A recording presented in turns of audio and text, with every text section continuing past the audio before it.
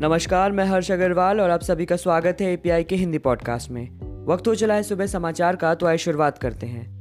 भारत की बड़ी कूटनीतिक कामयाबी, पुलवामा हमले के बाद पाकिस्तान पर विश्व शक्तियों ने बढ़ाया दबाव, जैश सरगना मसूद अजहर के खिलाफ संयुक्त राष्ट्र में प्रस्ताव लाएगा फ्रांस, भारत के समर्थन में आए अमेरिका समेत कई बड़े देश। पुलवामा हमले के छठे दिन आया पाकिस्तानी प्रधानमंत्री का बयान, कहा यह नया पाकिस्तान है। भारत ने कहा इमरान का नया पाकिस्तान वही है जिसमें उनके मंत्री आतंकियों के साथ मंच पर दिखते हैं।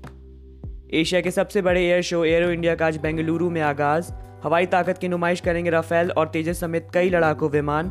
20 देशों की 400 से भी ज्यादा कंपनियां रक्षा उपकरणों का करेंगी प्रदर्शन।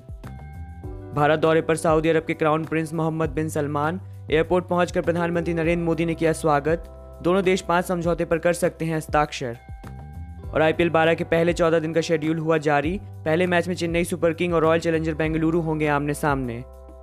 और अब वक्त हो चला है अंतर्राष्ट्रीय खबरों को जानने का। चीन की कंपनी ख्वावे ने जासूसी के आरोप में सफाई देते हुए कहा है कि अमेरिका इस कंपनी को खत्म नहीं कर सकता है। अमेरिका ने ख्वावे पर मनी लॉन्ड्रिंग, फर्जीवाड़े और जासूसी के आरोप लगाए थे। अमेरिका ने वेनेजुएला की सेना से अपील की है कि वो राष्ट्रपति निकोलस मदुरो का समर्थन ना करे। ट्रंप ने सेना से ख्वाइन गाइदो को राष्ट्रपति मानने को कहा है। सीरिया के इदलिब में बम धमाका, धमाकों में 24 लोगों की मौत और 51 से भी ज्यादा लोग घायल। आतंकियों ने कार और मोटरसाइकिल में बम लगाए थे। और एक रिसर्च के बाद अमेरिका में 1 घंटे देरी से खुल रहे हैं स्कूल, क्योंकि नींद पूरी नहीं होने से किशोरों में मोटापा और डिप्रेशन जैसी बीमारियां बढ़ रही हैं।